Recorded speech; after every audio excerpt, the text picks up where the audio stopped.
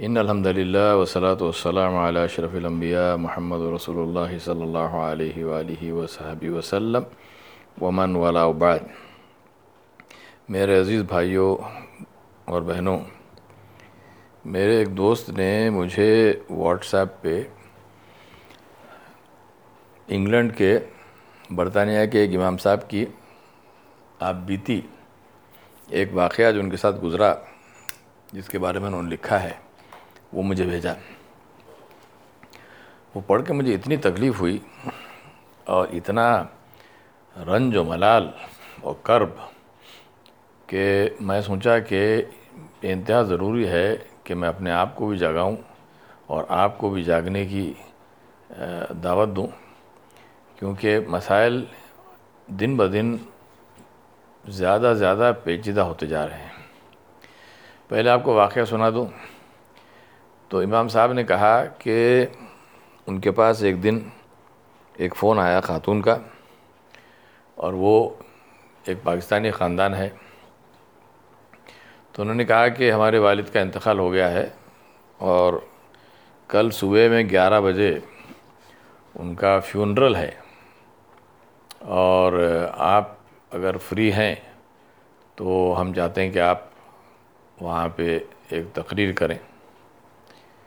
تو امام صاحب نے پوچھا یہ فیونرل کہاں ہے؟ تو کہا کہ ایک چیپل میں ہے، چرچ میں ہے۔ تو کہا کہ فیونرل چرچ میں کیوں؟ آپ کے والد کرسچن تھے؟ کہا نہیں، کرسچن نہیں تھے، مسلمان تھے۔ ہم سب لوگ مسلمان ہیں، مگر ہم لوگ سب جو ہیں وہ بڑے آزاد خیال کے ہیں اور فارورڈ تھنکنگ لوگ ہیں، تو اور ہمارے دوست احباب سب غیر مسلمین ہیں، تو لہذا ہمارے لیے مناسب ہے اور کنوینینٹ ہے اور سہولت اسی میں ہے کہ چرچ میں یہ فیونرل ہو، اور ہم چاہتے ہیں کہ آپ آ کے تقریر کریں۔ اور ان خاتون نے اس کی شرائط بھی بتا دی، کہا کہ تقریر چھوٹی ہو اور اس میں کچھ مزاحیہ بات بھی ہو، ہیومرس بھی ہو، اور کہا کہ آپ کی تقریر سے پہلے جو خاندان کے احباب ہیں، ان کے بچے، والد صاحب کے جن کا انتقال ہوا، ان کے بچے، پوتے پوتیاں، نواسے نواسیاں جو بھی خاندان میں ہیں، ان میں سے کچھ لوگ بھی تقریر کریں گے، ان کے بارے میں کچھ اچھی باتیں بتائیں گے، اور پھر ہمارے والد صاحب کے جو پسندیدہ گیت اور گانے تھے وہ گانے بھی سنائے جائیں گے لوگوں کو، اور اس کے بعد میں آپ تقریر کریں گے، پھر ان کی تدفین ہوگی۔ میں تو اس امام صاحب کیا ان کے لیے میں دعا کرتا ہوں کہ اللہ تبارک و تعالیٰ ایسا حلم و بردباری کا آدمی اللہ نے پیدا کیا، پتہ نہیں اگر ان کی جگہ میں ہوتا تو کیا کرتا، اللہ میرے پہ رحم کرے۔ پر اس امام صاحب نے کہا کہ ٹھیک ہے، میں آؤں گا ضرور۔ بھئی یہ بتائیے کہ چونکہ آپ کے والد مسلمان تھے اور آپ لوگ سارا خاندان مسلمان ہے، تو نماز جنازہ کا کوئی انتظام اگر ہو تو کہا کہ ان خاتون نے کہا کہ بھئی وہاں تو کوئی مسلمان ہوئے گا ہی نہیں۔ کہا کہ میں صرف اکیلی رہوں گی۔ تو نے کہا آپ کے خاندان میں کوئی تو ہوگا، 2 آدمی مل جائیں، 3 مل جائیں۔ خیر بہرحال انہوں نے کہا کہ ٹھیک ہے، وہ بھی کر سکتے ہیں، مگر وہ تو چرچ میں نہیں ہوگا۔ تو امام صاحب نے کہا ٹھیک ہے، ہم کو بھی چرچ میں کرنا نہیں ہے۔ تو ان کی جو خبر ہے، تو اس خبر کے پاس نماز جنازہ کی بھی اجازت انہوں نے لے لی۔ کہا کہ دوسرے دن میں پہنچا۔ اب اس جو مجھے نوٹ بھیجا گیا اس کے اندر اس کا ذکر نہیں تھا کہ جو صاحب کا انتقال ہوا ان کا غسل بھی ہوا یا نہیں، یا پھر ان کو کفن پہنایا گیا یا نہیں، یا وہ سوٹ بوٹ میں ہی تھے۔ بہرحال جو بھی تھا، تو کہا امام صاحب نے کہا کہ میں پہنچا اس چرچ میں، ساتھ میں میرا لڑکا تھا 10 سال کا، اس کو بھی لے گیا تھا میں دکھانے کے لیے کہ بھائی دیکھو، عبرت لو۔ تو کہا کہ چرچ میں کافی لوگ تھے، اور کہا کہ جب میں اندر گزرا تو مجھے لگا کہ اس میں تو تقریباً سارے ہی غیر مسلمی ہیں، مگر کہا کہ جیسے قریب میں پہنچا تو مجھے لگا کہ اس میں کچھ مسلمان لوگ بھی ہیں، اور ان مسلمان لوگوں کے چہرے سے کہا کہ ایسا لگ رہا تھا کہ وہ لوگ کہہ رہے تھے کہ اللہ کا شکر کوئی تو یہاں پہ امام یا کوئی تو یہاں مسلمان آیا۔ تو کہا کہ پہلے تو جو صاحب انتقال ہو گیا تھا ان کے بچے اور ان کے پوتے اور نواسے وغیرہ جو بھی تھے، نواسے نواسیاں پوتے پوتیاں، 2-4 لوگوں نے ان کے بارے میں تقاریر کیے، اور امام صاحب کہتے ہیں کہ تقریریں اتنی اچھی تھیں، اتنے دل کو لگنے کی بات تھی، کیونکہ وہ اپنے باپ کے، اپنے دادا نانا کے بارے میں وہ اتنی اچھی چیزیں کہہ رہے تھے کہ یہ اتنے اچھے آدمی تھے اور ہم پہ اتنے مشفق تھے، اتنے شفقت کے تھے اور اتنی محبت ہم سے کرتے تھے، اور ان سے ہم کو یہ ملا اور یہ ملا اور یہ ملا، اور انہوں نے ہم کو یہ دیا اور یہ دیا اور یہ دیا۔ امام صاحب کہتے ہیں کہ میرے دل میں بات لگ رہی تھی کہ سب کچھ دیا سوائے اسلام کے، سب کچھ دیا سوائے اسلام کے۔ تو ہو گئے تقاریر، پھر کہا کہ مجھ سے کہا گیا کہ آپ آئیے، تو ہم سب نے کہا میں تو گیا، اور پھر میں نے تقریر کی اور اللہ کی بڑائی اور آخرت اور موت کے بارے میں نے بات کی۔ تو ان کا جو مطالبہ تھا کہ کچھ مزاحیہ بات ہو وہ سب انہوں نے نہیں کیا، اور اس کے بعد میں کہا کہ لوئی آرمسٹرانگ کا گانا لگایا گیا، کیونکہ وہ گانا ان کو پسند تھا، تو سمجھے وہ گانا بھی ہوا۔ اور پھر جب وہ خبر کے پاس پہنچے تو انہوں نے کہا کہ 8-10 لوگ آ گئے جو سامعین میں سے تھے، مسلمان تھے، تو انہوں نے ایک وہاں پہ صف بنا لی اور نماز جنازہ انہوں نے امام صاحب نے پڑھا دی، اور پھر قبر میں ان کے یہ جو صاحب گزر گئے تھے ان کو قبلہ رخ کر کے ان کی تدفین ہو گئی۔ اور کہا جب واپس آ رہے تھے تو کہا کہ میرے بیٹے نے مجھ سے پوچھا کہ یہ کیا ہوا، یہ کوئی مسلمان تھے کیا، ان کی جو تدفین ہوئی میں نے تو کبھی ایسے نہیں دیکھا۔ تو انہوں نے کہا کہ مسلمان ہی تھے، اور اس سے عبرت حاصل کرو اور سوچو کہ جب انسان اپنی نسل کی فکر نہیں کرتا ہے تو کیا ہو سکتا ہے۔ اب اس میں آپ غور کر کے دیکھیے تو ایک ہی نسل ہے، ایسا نہیں کہ کچھ صدیوں سے اسلام کا ذکر نہیں ہے اور نسل بنسل اسلام سے ہٹتے گئے، بالکل نہیں۔ جو صاحب کا انتقال ہوا وہ بھی مسلمان تھے، ان کے سارا خاندان مسلمان ہے، یعنی کہ مسلمان اپنے آپ کو سمجھتے ہیں، نام ہے، مگر اسلام کے بارے میں بالکل ان کو نہ کچھ آتا ہے، نہ کچھ جانتے ہیں، نہ جاننے کی خواہش ہے۔ میرے بھائی اور بہنوں، یہ ایک عجیب و غریب حالات ہمارے ہوتے جا رہے ہیں۔ اسی دوران ہمارے رشتہ داروں میں کسی کا انتقال ہوا، تو وہ امریکہ میں، تو یہاں سے ان کی ایک بیٹی گئی اور ان کی دوسری بہنیں وہاں رہتی ہیں امریکہ میں۔ تو جب وہ واپس آئی، ہم گئے پرسے کے لیے، تو انہوں نے بتایا کہ جب غسل وغیرہ ہو گیا، کفن سب چیز ہو گئی، اور جب لے جا رہے تھے مسجد کو نماز جنازہ کے لیے اور تدفین کے لیے، تو کہا کہ ہماری بہنوں نے کہا بھائی ہم بھی جائیں گے ساتھ میں۔ تو یہ جو یہاں سے گئی تھی انہوں نے کہا بھائی یہ تو جائز نہیں ہے عورتوں کو قبرستان میں جانے کا۔ تو کہا کہ نہیں یہ سب امریکہ میں سب ہوتا ہے، اور وہ سب تمہارے پاس انڈیا میں ہے، یہاں کوئی مسئلہ نہیں ہے۔ تو انہوں نے کہا کہ تو میں نے مجھ سے پوچھا کہ پھر آپ گئیں؟ تو کہا کہ بس میں جانا نہیں چاہتی تھی، پر سب لوگ جا رہے تھے تو جبراً سمجھے کہ بادل ناخواستہ میں گئی۔ تو میں نے کہا کیسا تھا؟ تو کہا کہ بہت خراب تھا، کیونکہ انہوں نے کہا کہ جب میرے والد کو زمین میں رکھا، قبر میں اتارا گیا، تو مجھے اتنا خراب لگا، اتنا مجھے رنج اور ملال اور اتنی تکلیف مجھے ہوئی کہ میں برداشت سے باہر ہوا۔ اور جب ان کے اوپر مٹی ڈالی گئی اور قبر بھرنے لگی، تو کہا کہ بس میں تو کچھ بھی مجھے نہیں سدھرنا تھا کہ یہ میرے والد کے ساتھ میں کیا ہو رہا ہے۔ تو انتہائی تکلیف، اور کہا کہ رات بھر میں سوئی نہیں۔ تو میں نے کہا آپ کی بہن تو سوئی آرام سے۔ میرے بھائی اور بہنوں، میں یہ آپ سے بتانا چاہ رہا ہوں کہ ہم لوگوں نے اسلام کو ایک اپنی کنوینئنس کی چیز ہم نے بنا لی ہے، جس کی وجہ سے ہمارے دل مر چکے ہیں، ہمارے دل پتھر ہو چکے ہیں، حس ختم ہو گئی ہے۔ تو اس کے اندر بہت بڑا خطرہ ہے. یہ جب میں پڑھ رہا تھا جو واقعہ آپ کے سامنے میں بیان کیا تو مجھے ایک واقعہ یاد آیا جو میرے ساتھ گزرا ہے. جو امریکہ میں جب 1994 میں 1997 میں امریکہ میں رہتا تھا 97 to 2000. تو غالباً 98 یا 99 کا واقعہ ہے کہ ہمارے مسجد میں ایک فون آیا. ایک خاتون نے فون کیا اور شیخ سے کہا کہ میرے شوہر کا انتقال ہو گیا ہے اور وہ مسلمان تھے اور میں سمجھتی ہوں کہ وہ اسلامی طریقے سے تدفین اپنی ہونا چاہتے تھے، تو کیا آپ لوگ ان کی تدفین کر سکتے ہیں؟ تو شیخ نے پوچھا آپ کس مذہب پہ ہیں؟ تو کہا ہم تو کرسچن ہیں. تو کہا آپ کے بچے ہیں؟ تو کہا ہاں بچے ہیں 3 ہیں. کتنے کیا عمر کے ہیں؟ تو کہا سب سے بڑا بچہ 40 سال کا ہے اور دوسرے اس سے چھوٹے ہیں. تو شیخ نے پوچھا کہ آپ کے شوہر نے کبھی آپ سے اسلام کا ذکر کیا؟ کہا کہ نہیں کیا. کہ اسلام پیش کیا؟ کہا نہیں کیا. کبھی اسلام میں داخل ہونے کی دعوت دی؟ کہا نہیں دیا.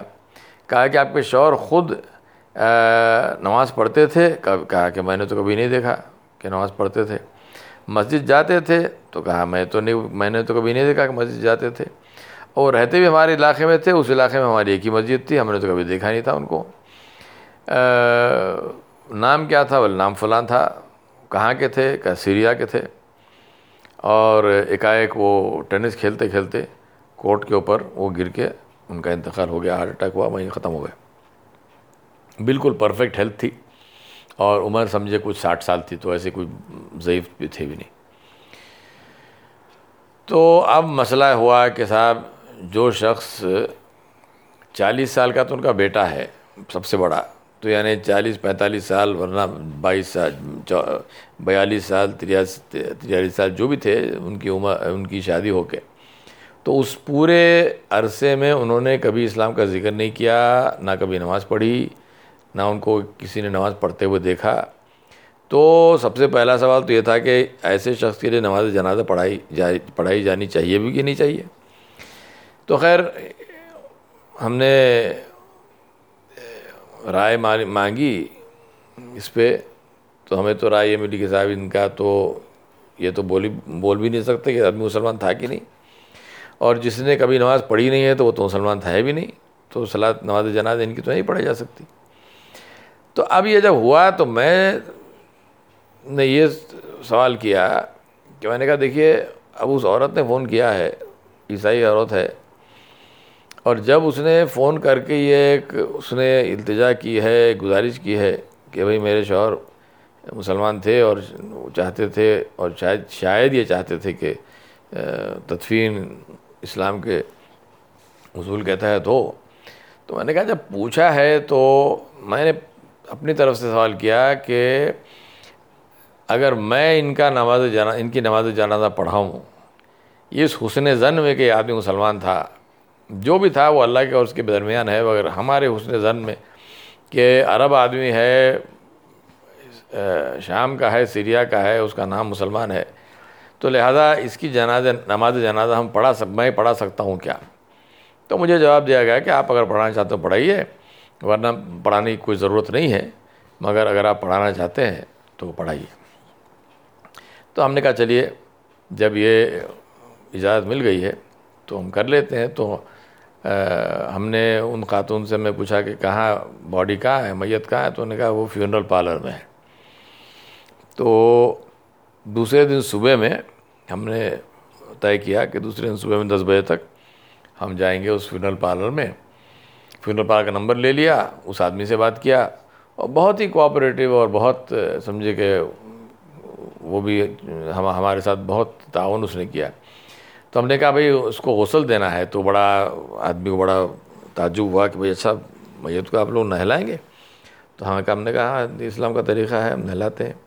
ان خاتون کو بھی بولا کہ غسل کل دیں گے اور آپ لوگ تشریف لائیے، اور آپ کے بیٹے وغیرہ اگر غسل میں شریک ہونا چاہتے ہیں تو ہو سکتے ہیں.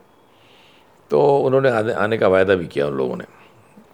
تو دوسرے دن ہم پہنچے فیونرل پارلر اور ہم نے کفن اور تولیہ وغیرہ سب ہم لے گئے تھے. وہاں گئے تو اس نے کہا کہ آپ کیا چاہتے ہیں؟ ہم نے کہا ہم کو ایک ٹیبل جس کے اوپر میت کو رکھ کے غسل دیا جا سکے، اور دوسرا ایک ٹیبل جس کے اوپر غسل دینے کے بعد میں اس میت کو ہم لٹا سکیں کفن کے لیے، اور تیسری چیز ہم نے کہا پانی جو ہے وہ تھوڑا سا گرم کر کے، یعنی ٹھنڈا نہ ہو۔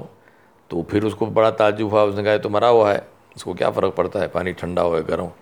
تو ہم نے کہا ایسا نہیں، اسلام کے اندر میت کی بھی عزت کی جاتی ہے، اور اس کے ساتھ جو برتاؤ ہوتا ہے انتہائی رحم دل، رحم کا برتاؤ، اور بہت ہی ادب سے وہ برتاؤ ہم کرتے ہیں۔ تو میت کو ایسے نہیں کرتے جیسے کوئی چیز ہے بے جان، حالانکہ ہے بے جان مگر اس کو نہیں کرتے، انسان ہے۔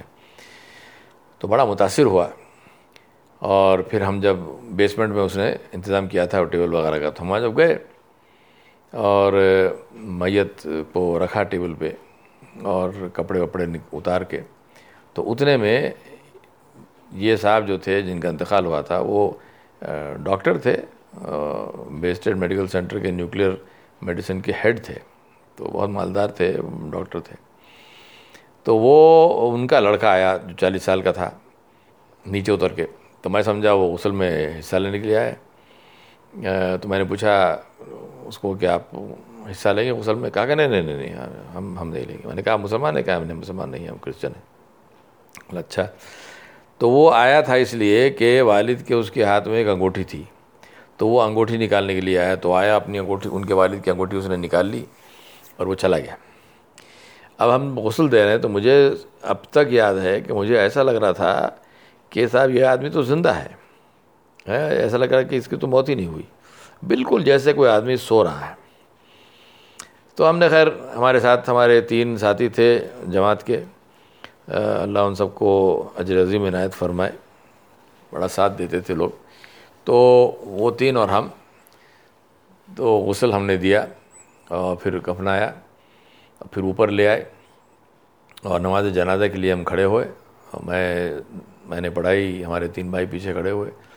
تو پھر ان کی یہ جو صاحب تھے جن کا انتقال ہوا تھا، ان کے فیملی کے لوگ وہیں تھے، تو ان کا بیٹا تھا، میں نے بیٹے کو کہا بھائی آپ بھی آ کے کھڑے ہو جائیے، آپ کے والد کی نماز جنازہ ہے۔ تو اس نے کہا نہیں میں نہیں کھڑا ہوں۔ چلیے مرضی آپ کی، نہیں کھڑے ہو تو کیا کریں۔ تو بہرحال نماز جنازہ پڑھا دی، اور پھر اس نے کہا کہ اب وہاں جانا ہے قبرستان۔ اچھا، قبرستان بھی عیسائیوں کا تھا، کیونکہ ہم نے جب نماز جنازہ پڑھانے کا ارادہ کیا تو ان کی بیگم سے ہم نے کہا کہ دیکھیے ہم نماز جنازہ پڑھائیں گے انشاءاللہ، اور اگر آپ چاہتی ہیں تو مسلمانوں کا جو قبرستان یہاں پہ ہے اس کے اندر ان کو ہم دفنائیں گے، قبر کا بھی انتظام کر لیں گے۔ تو اس نے کہا نہیں وہاں آپ مت کیجئے، کیونکہ میں چاہتی ہوں کہ مرنے کے بعد میں ان کے بازو دفن ہوں، اور وہ تو صرف عیسائی قبرستان ہو سکتا ہے کیونکہ میں تو عیسائی ہوں، تو مجھے تو آپ یہاں پہ نہیں دفن ہونے دیں گے، تو لہٰذا ان کو عیسائی قبرستان میں دفنانا پڑے گا۔ میں نے کہا چلو جیسا بھی، اللہ کی مرضی۔ تو جب یہ نماز جنازہ ہو گئی اور وہ ہرس میں جو باڈی میں جو گاڑی میں باڈی لی جائی جاتی ہے تو اس ہرس میں باڈی کو رکھا گیا، میت کو، تو یہ لوگ جو خاندان کے ان کے تھے، ان کی بیگم اور 2-3 بچے، یہ اپنی گاڑی میں بیٹھ کے چلے گئے، اور اس فیونرل ہرس کے پیچھے پیچھے ہماری گاڑی میں ہم گئے۔ قبرستان پہنچے تو ہم نے دیکھا وہ اللہ کی شان ہے، جو قبر کھودنے والے نے قبر کھودی تو وہ قبلہ رخی تھی، تو ہم کو کچھ کرنا نہیں پڑا، اور ویسے بھی وہ کر نہیں سکتے، وہاں تو پورا ان کے اصول ضابطوں کے حساب سے کام ہوتا ہے، جو جیسا پلاٹ ہے اس کے حساب سے۔ تو اللہ کرم تھا، اللہ تعالیٰ نے جو کرانا تھا، تو وہ قبر تھی قبلہ رخ۔ تو پھر میں اندر اترا اور پھر یہ باڈی لے کر کے پھر میں نے قبلہ رخ کر کے پوری تدفین ان کی میں نے اپنے ہاتھوں سے کی، اور جب ہم قبر بھرنے لگے مٹی سے تو ان کے خاندان والے وہاں سے چلے گئے۔ اب میں سب مٹی سے قبر بھر کے کر کے اور پھر ہم وہاں سے آ رہے تھے، تو میرے ذہن میں یہ خیال چل رہا تھا کہ دیکھیے کہ کیا دنیا ہے، کہ اس آدمی نے ساری زندگی لگائی ان لوگوں کے پیچھے، اور ان کو پالا پوسا بڑا کیا اور سب کچھ دیا سوائے اسلام کے، اور آج جب یہ مرا ہے تو بیٹا آیا اور انگوٹھی نکال لیا اور قبرستان کو تو پہنچے، اور اس کے بعد میں والد کی قبر پوری بھرنے تک کا بھی انتظار نہیں کیا اور اپنا چل لیا۔ خیر الحمدللہ دعا ہوا کر کے ہم لوگ گھر لوٹے، اور میری تو دعا ہے کہ اللہ تعالیٰ سے کہ جب اللہ تبارک تعالیٰ نے انتظام فرمایا اس آدمی کی نماز جنازہ کا اور کفن کا، اور جب خبر بھی اس کی قبلہ رخ اللہ نے کھدوائی، تو انشاءاللہ اس کے ساتھ اللہ کا سلوک انشاءاللہ بہتر ہوگا، اور اس کی مغفرت اللہ تبارک و تعالیٰ فرمائیں گے۔ اور اللہ سے گزارش ہے کہ اللہ ہماری لاج رکھ لے کہ اس کے لیے جو ہم نے دعا کی اس دعا کو آپ قبول فرمائیے، اور اس آدمی کو جنت الفردوس الاعلیٰ میں بغیر حساب کے داخلہ دے دیجیے، اور مرنے سے پہلے ان کے خاندان کو مشرف و اسلام اللہ تعالیٰ کریں گے انشاءاللہ۔ ہماری دعا اللہ اس کو کرے۔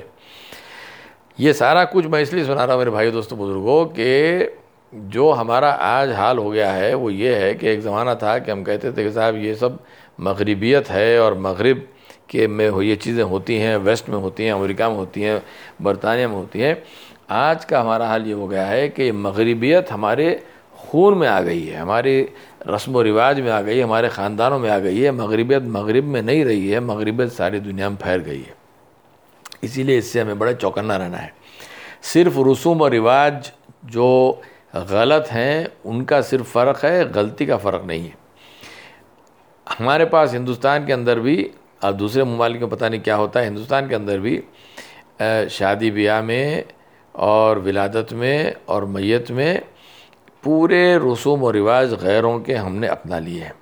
مثال کے طور پہ موت کے تعلق سے ہمارا جو رویہ ہے، جو عام ہے، عوام کا ہے، جو نہیں جاننے نہیں والوں، جو ناجان ہیں لوگ، انجانے لوگ ہیں جو جانتے نہیں ہیں، ان کا رواج میں آپ سے عرض کر رہا ہوں۔ اور یہ کوئی انجانے، اور اس سے آپ یہ مت سمجھیے کہ یہ بالکل ان پڑھ اور جاہل اور کوئی گاؤں والے ہیں۔ یہ میں کہہ رہا ہوں یہ ہماری ہائی سوسائٹی کے لوگ ہیں، جو بڑے بڑے پیسے والے ہیں، بڑی گاڑیاں ہیں، بڑے گھر ہیں، اور بڑے شان سے زندگی گزارتے ہیں، اور سب مال و دولت ہر چیز ہے، سب کچھ ہے سوائے اسلام کے۔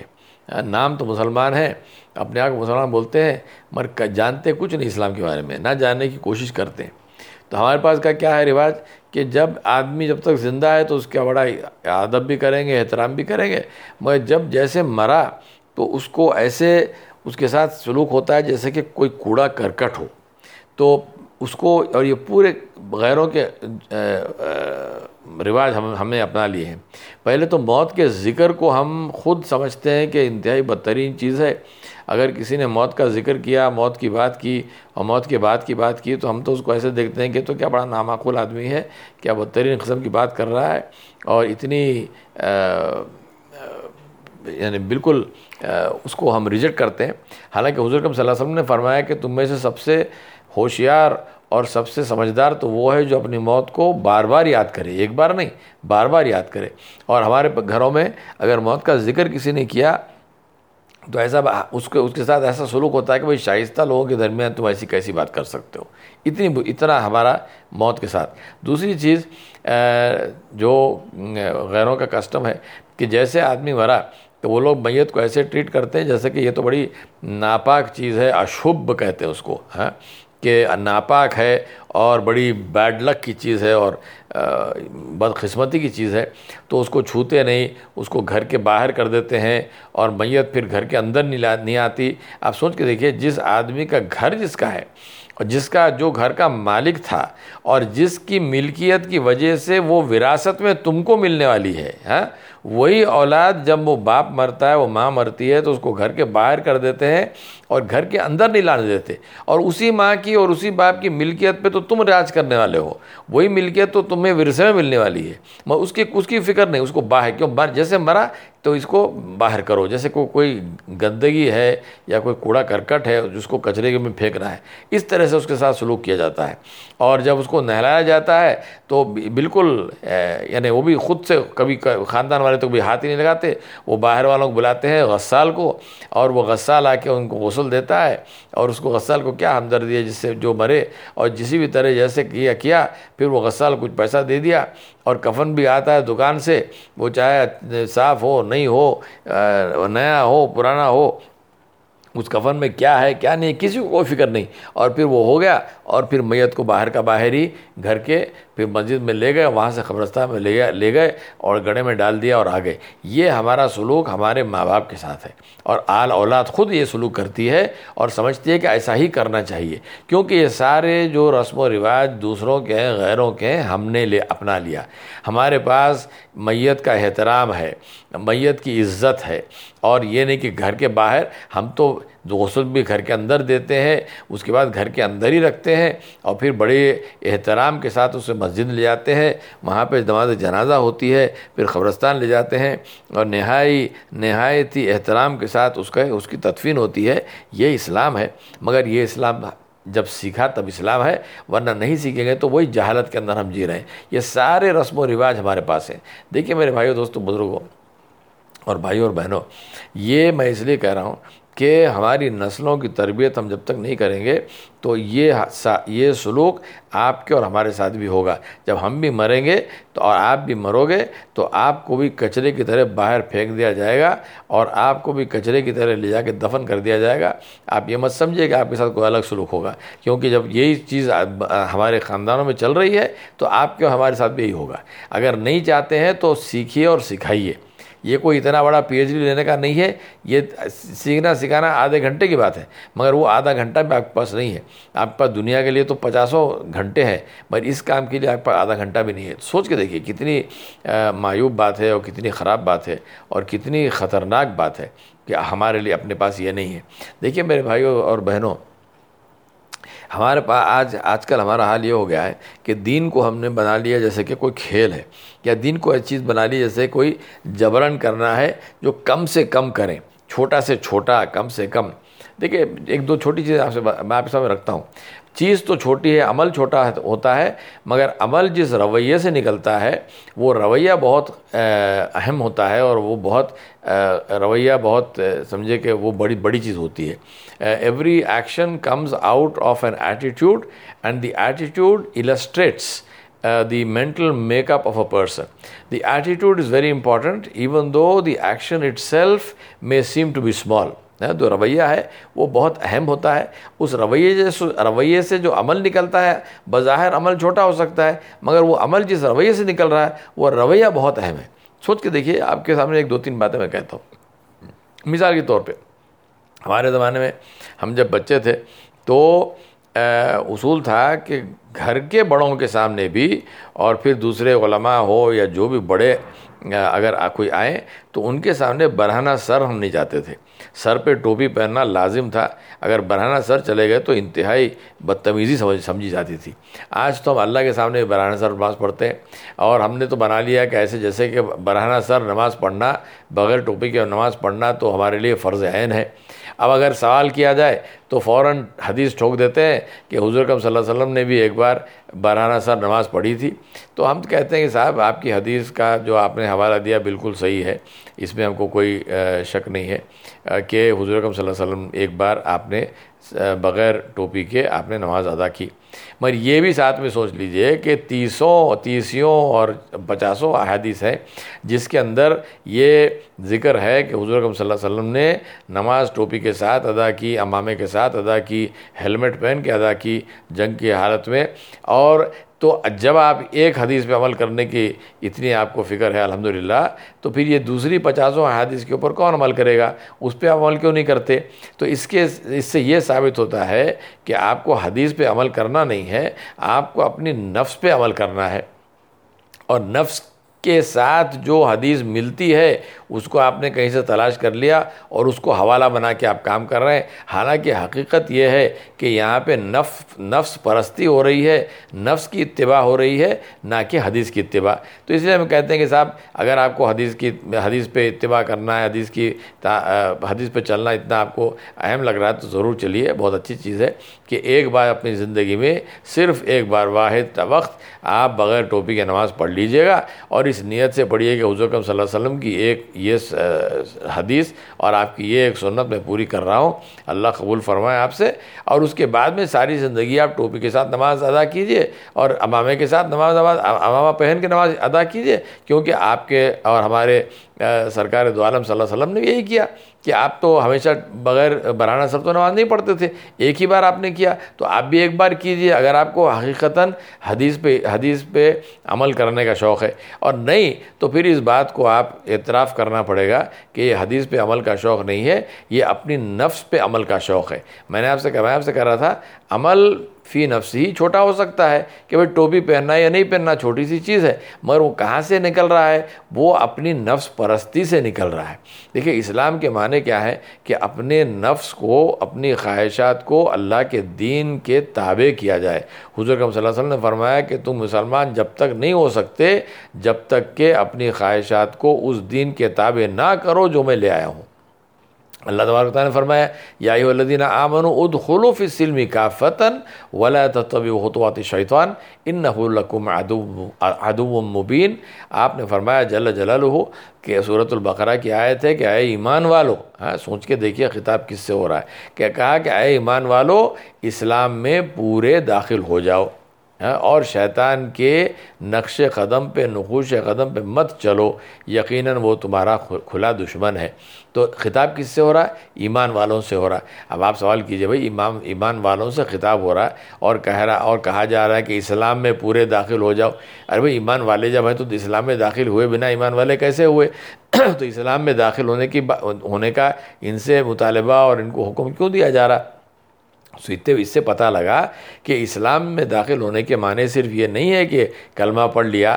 اسلام میں تو جب داخل ہوگا جب کہ وہ کلمہ اس کی سماعت میں، اس کی بصارت میں، اس کے کلام میں، اس کے عمل میں، اس کے سوچنے میں، اس کے رویے میں، اس کے چلنے پھرنے میں، اس کی زندگی میں، اس کے گھر بار میں، اس کے کاروبار میں، اس کے معاشرت میں، اس کے اخلاق میں، یہ سب جب تک کہ وہ کلمے کی روش نہ ہو جاوے، جب تک کہ وہ کلمہ اس کے اندر رس بس نہ جائے تو وہ تو مسلمان پورا نہیں ہوا، وہ تو صرف ادھورا مسلمان ہے۔ کیونکہ اگر ادھورا مسلمان نہیں ہوتا تو اللہ یہ کیوں کہتے کہ اے ایمان والو اسلام میں داخل ہو جاؤ پورے، ادخلوا فی السلم کافۃ، پورے داخل ہو جاؤ۔ یہ اللہ نے اس لیے کہا کہ ہم پورے داخل نہیں ہوئے، ہم تو چلاتے ہیں اسلام کو اپنی مرضی کے مطابق۔ اب سوچے دیکھیے، میں آپ سے کہہ رہا تھا کہ عمل چھوٹا ہو سکتا ہے، رویہ چھوٹا نہیں ہوتا۔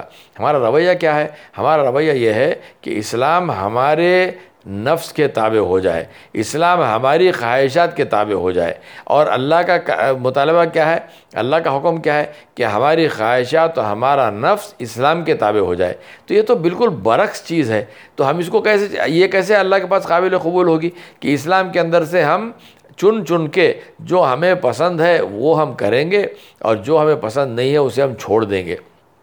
اس کے بارے میں بھی اللہ تعالیٰ نے فرمایا کہ کیا تم کتاب کے اندر سے وہ چیزیں چنو گے جو تمہیں پسند ہے، اس پہ چلو گے اور باقی تم چھوڑ دو گے؟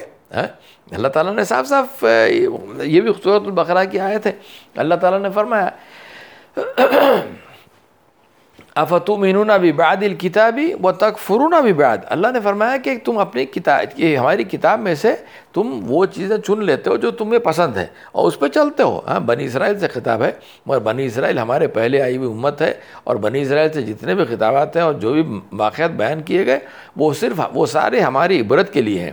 اللہ کا یہ تو بڑی افسوس کی اور رنج کی بات ہے کہ ہم بالکل اپنے آپ کو بنی اسرائیل کے راستے پہ ہم چلا رہے ہیں۔ ہم جو اسباق ہمیں سکھائے گئے اور جس سے ہمیں عبرت لینی چاہیے تھی، عبرت لینے کے بجائے ہم اس کی اتباع کر رہے ہیں۔ اس سے بڑھ کے غم کی اور رنج کی کیا بات ہو سکتی ہے؟ تو کہا کہ افتؤمنون ببعض الکتاب وتکفرون ببعض۔ اللہ نے کہا کہ یہ تم کرتے ہو کہ جو چیز پسند ہے وہ لے لیتے ہو اور جو پسند نہیں اسے چھوڑ دیتے ہو۔ تو اللہ نے کہا ایسے لوگوں کے لیے جو ایسا کرتے ہیں ان کے لیے اس دنیا کے اندر ہم سختی پیدا کریں گے۔ خزی فی الحیات دنیا، کہا کہ دنیا کی زندگی انتہائی سخت اور تکلیف دہ بنا دیں گے، اور یوم الآخرہ، آخرت کے دن یردون الی اشد العذاب، کہا کہ ان کو آخرت کے دن سب سے بدترین عذاب کی طرف انہیں لوٹایا جائے گا، ویسا عذاب انہیں دیا جائے گا۔ کسے دیا جا رہا ہے؟ اسے نہیں جو کہ ٹوٹل ایک دم کفر کیا یا بالکل بالکل اسلام کو چھوڑ ہی نہیں، اس کو جو کہ اسلام پہ چلتا تھا مگر اپنی مرضی کے مطابق چلتا تھا. سوچ کے دیکھیے رویے کی کتنی بڑی اہمیت ہے. اپنی مرضی کے مطابق چلتا تھا. اسلام پر وہ اللہ کی مرضی کے مطابق نہیں چلتا تھا، وہ اپنی مرضی کے مطابق اسلام پہ چلتا تھا. جو پسند تھا وہ کرتا تھا، جو نہیں پسند تھا وہ تو چھوڑتا تھا. تو اس سے اس کا جو رویہ تھا وہ رویہ باغی کا رویہ ہے، وہ رویہ ایک دغا باز کا رویہ ہے، وہ رویہ ایک مسلمان کا رویہ نہیں ہے. تو اسی لیے کہا کہ ایسے لوگوں کو دنیا کے اندر بھی تکلیف دہ زندگی دی جائے گی، مشکلوں میں ان سے ملوث کر دیا جائے گا، مشکلوں میں ان کو پھنسا دیا جائے گا، اور آخرت میں ان کے ساتھ بدترین سلوک ہوگا، اور آخرت میں ان کے ساتھ ان کو بدترین عذاب میں مبتلا کر دیا جائے گا. میرے بھائیوں بہنوں، سوچ کے دیکھیے کہ کیوں ہم اس طرح کر دیے ہیں. ایک اور بات بتاتا ہوں، جیسے مساجد کے اندر ہم نے ویسٹ میں بھی دیکھا ہے، امریکہ میں اور برطانیہ وغیرہ میں، اور آج یہ چیز کو آپ کو امریکہ جانے کی ضرورت نہیں ہے. ہمارے پاس ہندوستان میں خود ہماری مسجد میں خود ہم یہ دیکھتے ہیں کہ جو لباس میں لوگ نماز کے لیے آتے ہیں، شارٹس پہن کے آتے ہیں جو تھوڑے سے لمبے ہوتے ہیں، کہ بھائی شارٹس، اب آدمی کھڑا ہوا ہے، بچہ کھڑا ہوا ہے تو آپ کو دیکھے گا وہ شارٹس اس کے بالکل گھٹنے کے، سمجھے گھٹنا کور ہوتا کیا ہے کہ بالکل کور تو ہوتا ہے بل بالکل، یعنی سمجھے کہ آخری مقدار میں، یعنی نیچے بھی نہیں، بالکل گھٹنے کا سمجھے کہ منیمم کوریج اس کا ہے. اور جیسے وہ تشہد میں بیٹھ گیا تو گھٹنا اس کا برانا ہو جاتا ہے، یعنی کچھ سطر اس کی برانا ہو گئی، نماز اس کی فاسد ہو گئی. اچھا، شرٹ بھی پہنتے ہیں، پینٹ پہنتے ہیں ہپسٹر جو بالکل نیچے ہوتا ہے، اور اس کے اوپر ٹی شرٹ پہنتے ہیں بالکل چھوٹی. تو جب وہ رکوع میں گیا یا سجدے میں گیا تو سارا کا سارا وہ برانا ہو جاتا ہے. اور بعض اس کے آپ نماز پڑھ رہے ہیں تو آپ کو سمجھ میں نہیں آتا کہ میں کیا کروں، کہ آنکھ بند کر لوں، ورنہ جو ہم کو دیکھنے کو ملتا ہے اللہ رحم کرے اور اللہ ہمیں محفوظ کرے. اور کوئی اس کا ہوش نہیں کہ اسی طرح سے اسی لباس میں آتے ہیں. کیوں آتے ہیں؟ کہ اس لیے آتے ہیں کہ صاحب وہ ان کے لیے جب مسجد کو جانا یا میک ڈونلڈس کو جانا یا کافی ہاؤس کو جانا یا کسی دوست کے گھر کو جانا، یہ سب برابر ہے. تو اسی طرح سے مسجد میں آ گئے. اب ان چیزوں کو اب بظاہر جیسے میں کہہ رہا تھا کہ عمل چھوٹا ہو سکتا ہے، بل اس کے پیچھے جو ایٹیٹیوڈ ہے اور اس کے پیچھے جو رویہ ہے وہ بہت ایک بڑی اہم چیز ہے، بڑی گمبھیر چیز ہے. تو اب اس بات کے اوپر اگر آپ نے اعتراض کیا کہ صاحب دیکھیں کپڑے ذرا ڈھنگ کے پہن کے آئیے، مسجد ہے، اللہ کا گھر ہے، تو لوگ اعتراض کرتے ہیں کہ صاحب یہ تو آپ بڑا ظلم کر رہے ہیں، کہ دیکھیے بچے اور نوجوان نماز کے لیے آ رہے ہیں، یہی بڑی چیز ہے، اور اس کے اوپر سختی مت کیجیے، اور اگر آپ نے سختی کی سب بھاگ جائیں گے. دیکھیے میں آپ کے سامنے ایک اس کا آرگیومنٹ دیتا ہوں، غور کیجیے. عیسائیوں نے بالکل یہی کیا کہ ان کے چرچ خالی ہو رہے تھے کہ اور لوگ عبادت کے لیے آ نہیں رہے تھے، تو انہوں نے کیا کیا کہ جتنی چیزیں حرام تھیں سب کو حلال کر لیا، جنسی تعلقات کو حلال کر دیا، اور بنا شادی کے جنسی تعلقات میں رہنا اور رکھنا اس کو حلال کر لیا. اور اب میں آپ کے سامنے کیا فہرست بیان کروں، آپ خود جانتے ہیں کہ ہر حرام چیز کو انہوں نے حلال کیا، اور سب کے پیچھے وہی بحث تھی کہ صاحب اگر ایسا نہیں کریں گے اور سختی کریں گے اور اصول پہ چلیں گے اور اصول اور ضابطے پہ چلیں گے تو لوگ چھوڑ کے بھاگ جائیں گے. یہ تو کیا، اور صدیوں کیا، یعنی 1-2 سال نہیں، یہ تو صدیوں کیا. اب اس کا نتیجہ کیا ہوا آپ دیکھیے. آپ خود جانتے ہیں کہ مغرب میں، ویسٹ میں، امریکہ میں، برطانیہ میں، فرانس میں چرچ کو خرید کے مسلمان مسجد بنا رہا ہے.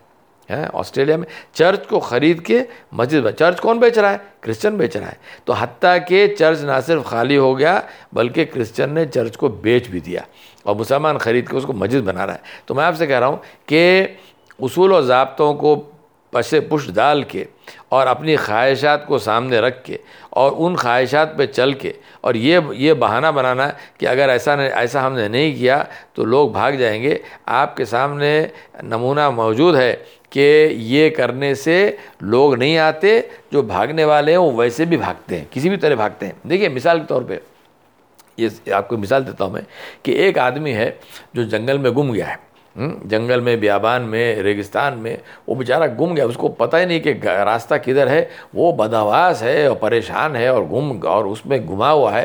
وہ آپ اس کو ملتے ہیں، وہ آپ سے راستہ پوچھتا ہے، بھائی راستہ کہاں ہے اس سے باہر نکلنے کا. آپ اسے کہتے ہیں کہیں بھی چلے جاؤ، تمہاری مرضی، ہے، بالکل فریڈم ہے، جہاں چاہو وہاں چلے جاؤ. وہ آپ کو کیا بولے گا؟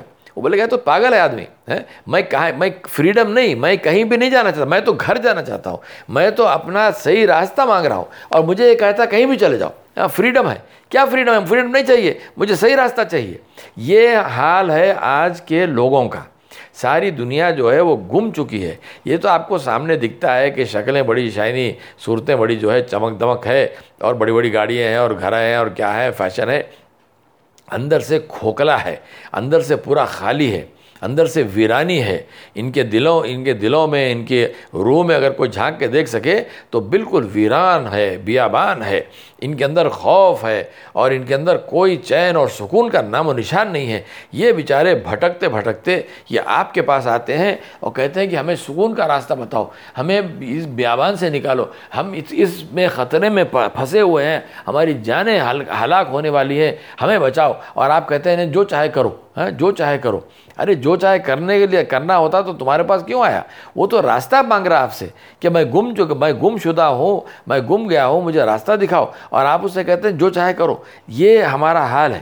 ہم کو توبہ کرنی چاہیے کہ اللہ تبارک و تعالیٰ نے ہم کو راستہ بتانے والا بتایا. ایک ہی راستہ ہے جو جنت کا ہے، باقی راستے جنت نہیں جاتے.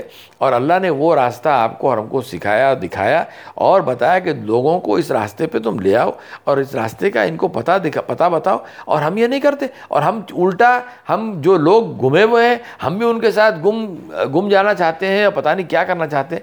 دیکھیے میرے بھائیوں اور بہنوں، اس سے کچھ نہیں ہوتا. حق بات پہ کھڑے ہوئیے، حق بات کیجئے. اگر اس سے آپ انپاپولر ہوتے ہیں، اگر آپ کو پاپولیرٹی کا کیا شوق ہے، تو یاد رکھیے کہ قیامت کے دن اللہ کے سامنے اکیلے کھڑے ہونا ہے. آپ کو کوئی ووٹ کی ضرورت نہیں ہے. اگر آپ کو لوگ حق بات بولنے سے، اگر لوگ آپ کو پسند نہیں کرتے، نہ کریں، اس کی کوئی فکر نہیں ہے. حق بات کیجئے اور حق بات پہ قائم رہیے. انشاءاللہ المستعان اللہ تبارک و تعالیٰ آپ کی مدد فرمائیں گے. اللہ تبارک و تعالیٰ نے اپنے نبی صلی اللہ علیہ وسلم سے خود کہا کہ بلغ ما انزل الیک، جو آپ پر نازل کیا گیا ہے اس کو آپ پھیلائیے، اس کو آپ لوگوں کو بولیے. واللہ یعصمک من الناس، کہا کہ اللہ آپ کو لوگوں سے محفوظ رکھے گا. آپ فکر مت کیجیے اپنی جان کی یا اپنی حفاظت کی، آپ کی حفاظت تو اللہ کرے گا. مگر جو بات بولنی ہے وہ بات بے باکی سے اور حق سے اور نہایت ہی اچھے انداز میں اور بہت ہی اچھے اسلوب میں اور بہت ہی نرمی سے مگر بولی جائے، اور صاف صاف بولی جائے. اس کے اندر کوئی مجہول بات نہ کریں، اس میں کوئی جھول نہ رکھیں، اس کو کوئی شوگر کوٹنگ دینے کی ضرورت نہیں ہے. جو حق ہے وہ حق ہے، جو باطل ہے وہ باطل ہے. دیکھیے دین وہ ہے جو اللہ کے حبیب محمد صلی اللہ علیہ وسلم ہم تک پہنچائے، جو اللہ نے بھیجا. ان الدین عند اللہ الاسلام، کہا کہ اللہ کے پاس دین صرف ایک ہی ہے اور وہ اسلام ہے. اور وہ دین حضور اکرم صلی اللہ علیہ وسلم نے ہم تک پہنچایا. ہم اس بات کی گواہی دیتے ہیں کہ پورا پہنچایا اور انتہائی اچھے طریقے سے پہنچایا. آپ کا اور ہمارا کام ہے کہ اس کی حفاظت کریں، اس پہ عمل کریں اور اس چیز کو آگے پھیلائیں. اس کا نام ہے علم. ہماری بدبختی اور بدقسمتی یہ ہے کہ علم کو بھی ہم نے اس کے ساتھ بھی ہم نے بڑا خیانت ہم نے برتی ہے کہ ہم معلومات کو علم سمجھتے ہیں. ہم سمجھتے ہیں کہ کوئی کتاب پڑھ لیا تو وہ عالم ہو گیا. ہمارے پاس مدارس میں 6 سال 8 سال بچہ مدرسے میں پڑھتا ہے اور عالم کا خطاب لے کے وہ باہر نکلتا ہے، سمجھتا ہے کہ میں عالم ہو گیا. معلومات الگ چیز ہے، علم الگ چیز ہے. معلومات حاصل کر کے ان معلومات پہ عمل کرنے کے بعد میں اور اس کا استحضار ہونے کے بعد میں جو چیز نکلتی ہے اس کا نام علم ہے. بلا تزکیہ نفس اور تربیت اخلاق، تزکیۃ النفس اور تربیت الاخلاق کے بنا کوئی علم حاصل نہیں ہو سکتا. سب سے پہلے اپنی نیت پہ ہم کو نظر ڈالنی چاہیے. اپنے دلوں کو صاف کرنا بہت ضروری ہے. تزکیۃ النفس پہ محنت کرنا بہت ضروری ہے.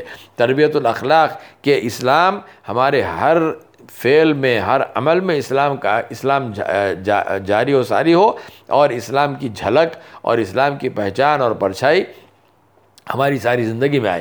تب جا کے سمجھیے کہ ہم کہہ سکتے ہیں کہ ہم مسلمان ہیں۔ تو اس میں ہم نے تو بالکل اس کو چھوڑ دیا، تزکیۃ النفس، تربیت الاخلاق کا تو کوئی ذکر ہی نہیں ہے۔ ہم کتاب پڑھ لیے، اور پھر آج کل تو اللہ رحم کرے وہ مدرسے کو جانے کی بھی ضرورت ختم ہو گئی کہ بس گوگل پہ بیٹھ گئے اور تھوڑے نیٹ سرفنگ کر لیا اور سمجھتے ہیں کہ ہم عالم ہو گئے، یہاں سے ایک حدیث پکڑ لی، وہاں سے ایک آیت پکڑ لی، اس کا ایک من گھڑت مفہوم نکال لیا اور اس پہ فتویٰ ٹھوک لیا اپنی مرضی کے مطابق کہ بھائی ہماری زندگی جو چل رہی ہے بالکل صحیح چل رہی ہے۔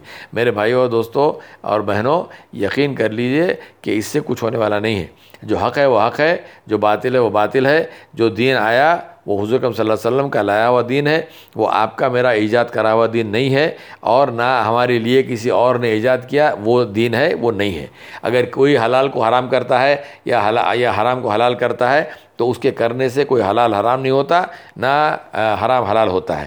جو اللہ نے کیا وہ ہے، اس کے سوا کوئی دوسرا نہیں ہے۔ تو یہ ہمارے لیے فرض ہے کہ ہم خود دین کو سیکھیں، اور بنا سیکھے کہ دوسروں کو نہیں، کہ کسی مولوی کو رکھ کے بچوں کی تربیت ہوتی ہے اور بچوں کو تعلیم دی جاتی ہے اور خود ماں باپ جاہل کے جاہل رہتے ہیں زندگی بھر۔ یہ انتہائی بدترین بے حیائی اور بے شرمی کا مظاہرہ ہے۔ تو یہ سب چھوڑیے، اپنے آپ کو دین سکھائیے، جا کے بیٹھیے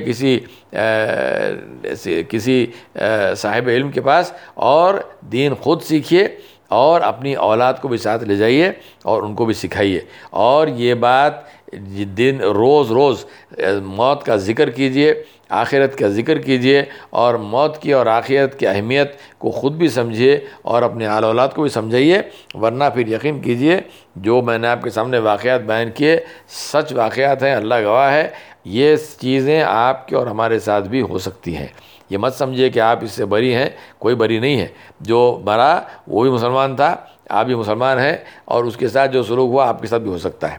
تو یقین کیجئے، یہ توبہ کیجئے کہ جو اب تک جو جہالت میں ہم جی رہے تھے اس سے توبہ کیجئے، کہ اور یہ یقین کر لیجئے اور یہ پورا ٹھان لیجئے کہ آئندہ سے اس جہالت میں ہم نہیں جئیں گے، اور علم جلد از جلد حاصل کیجئے، کیونکہ نہ آپ جانتے ہیں کہ نہ میں جانتا ہوں کہ ہم کتنے دن اور جینے والے ہیں۔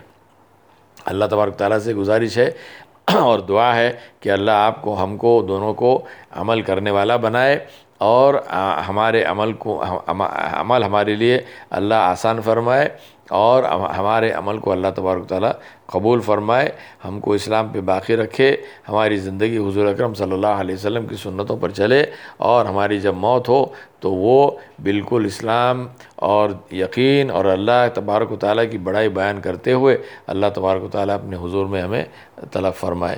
وصلی اللہ علی نبی الکریم وعلی آلہ وصحبہ اجمعین برحمتک یا ارحم الراحمین۔